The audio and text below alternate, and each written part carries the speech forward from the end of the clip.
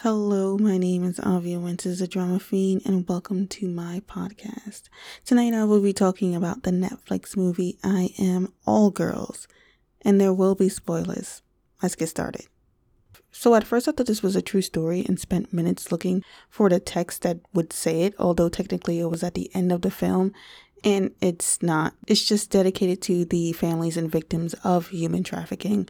I debated if I wanted to continue watching this because of the heavy and real nature of the film, and I tend to get attached to characters and dramas, but I continued because this movie captivated me. It pulled me into the world of a detective trying to find girls who were taken and another character who was taken and endured and survived in a way to fight for other girls the way the justice system isn't allowed to due to law. Netumbi, I'm sorry if I'm pronouncing her name wrong, Tumbi is a survivor but cannot continue with her life, or at least turn a blind eye when she knows what she knows and has seen certain things that no child should see or go through. I feel like in a way Netumbi was lucky to have been in a place where that one woman could look after her the best way she could, because also that woman also had no way out, it seems. And from what was mentioned, it was said that some girls are used and then they are killed.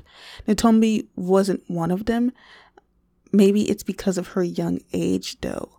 It made me proud to see Netumbi's role as a vigilante who went after men who had a hand in snatching her, but also who was continuing to traffic young girls. But of course, despite the heroic yet unlawful method, there seems to always be more evil out there lurking, which is why I became emotional a lot through this movie and fought hard not to cry, because then I'd just be sad for the whole night. Although I feel for and love Netumbi's character, Jodie shouldn't be overlooked though.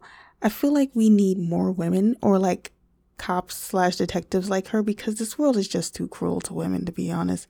And to see this character fight so hard for these girls, and like Netumbi had said to Jodie about not distancing herself from her work, makes me feel like there is good, at least in this world, from the movie's perspective, not real life.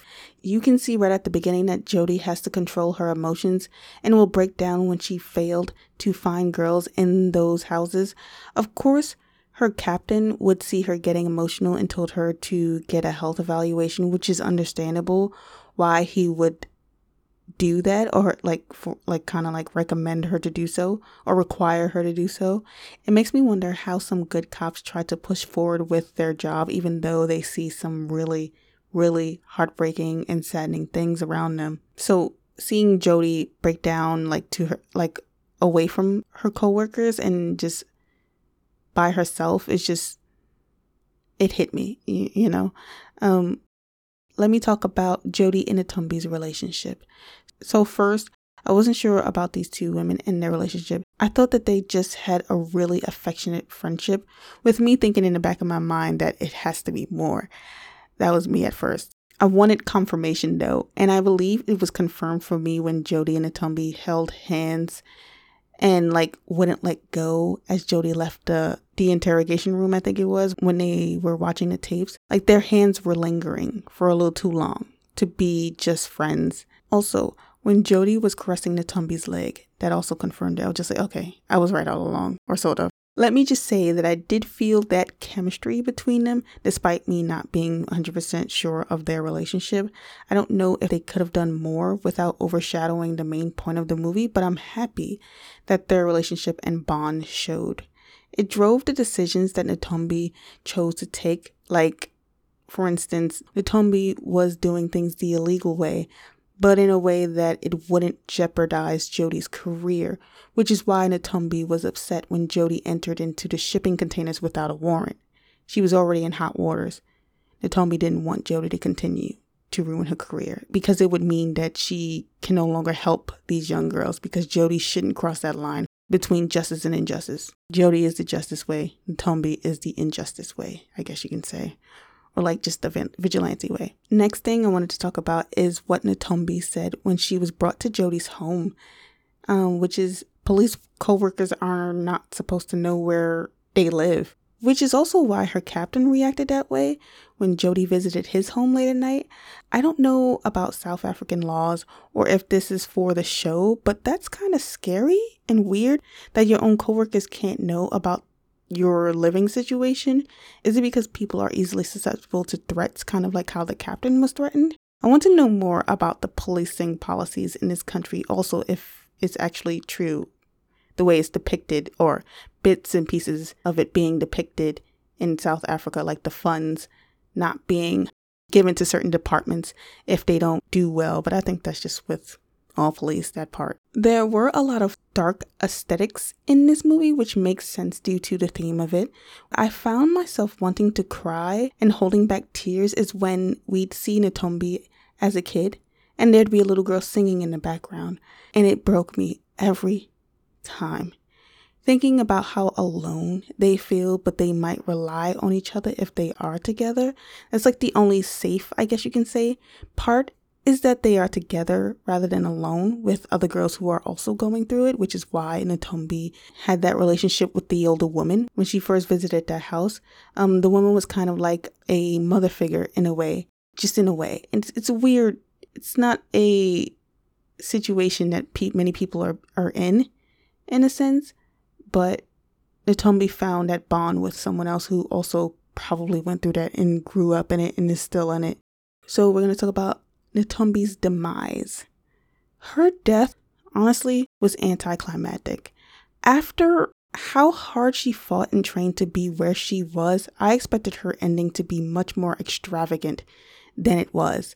But I guess she was distracted due to Jody's appearance to what she was trying to stop. I did expect her to die because of the trope with revenge dramas, and they usually just kill the main character who's going for revenge anyway. But I love how the acting was. When Jody found out about Ntombi and they were in the car following, that other bastard, Ntombi couldn't hold it in. She cried openly and in front of Jody, probably because Jody found out. And that, of course, is something that affected her even till that day, until this day, is now known. And Jody knows about that, and Jody was about to ruin her own future, but Ntombi didn't want her to ruin her future. So as I get down to the last parts, we're going to talk about towards the ending, Jody's flight. Where is she going? Is she going to where those girls on the plane were going? Does she even know where they went? I might have forgot if we even found that information out. I love that Jody took the all girls role that Ntombi had, yet she's not wearing that mask. I wonder why though. And I'm thinking that it's because the mask meant that Ntombi was one of them and she had survived. I guess you could say that she survived, for lack of a better word, because although she had found love, she was still kind of like tormented by growing up in something like that. Also, Jody technically doesn't have the right to wear it because she didn't experience it. That's what I'm thinking. Also, I think it came from the politician's home as well. The mask, though. That's what I'm thinking. The filmmakers, the director, made it known to share a lot of African artifacts in this politician's home a couple of times through the film. And it is the first home that we saw Ntombi enter. Now, let's just wrap this up. Overall, I recommend this movie. It's hard-hitting with very good acting and real moments and real events that happen to a lot of young girls and young women. The statistics at the end made me feel angrier and even sadder that only 1% is ever found. I suggest that if you cannot handle serious or real movies with, real life sort of depictions in them, then pass. But I do advise people to watch because we do need to bring more awareness of human trafficking. It's an everyday thing. I see on the news all the time, women go missing, young girls go missing. But thank you so much for listening. I hope you are all having an amazing morning, noon, or evening wherever you are in this massive world. Until now, it's been Avia Winters. Stay safe out there, everyone. Laters.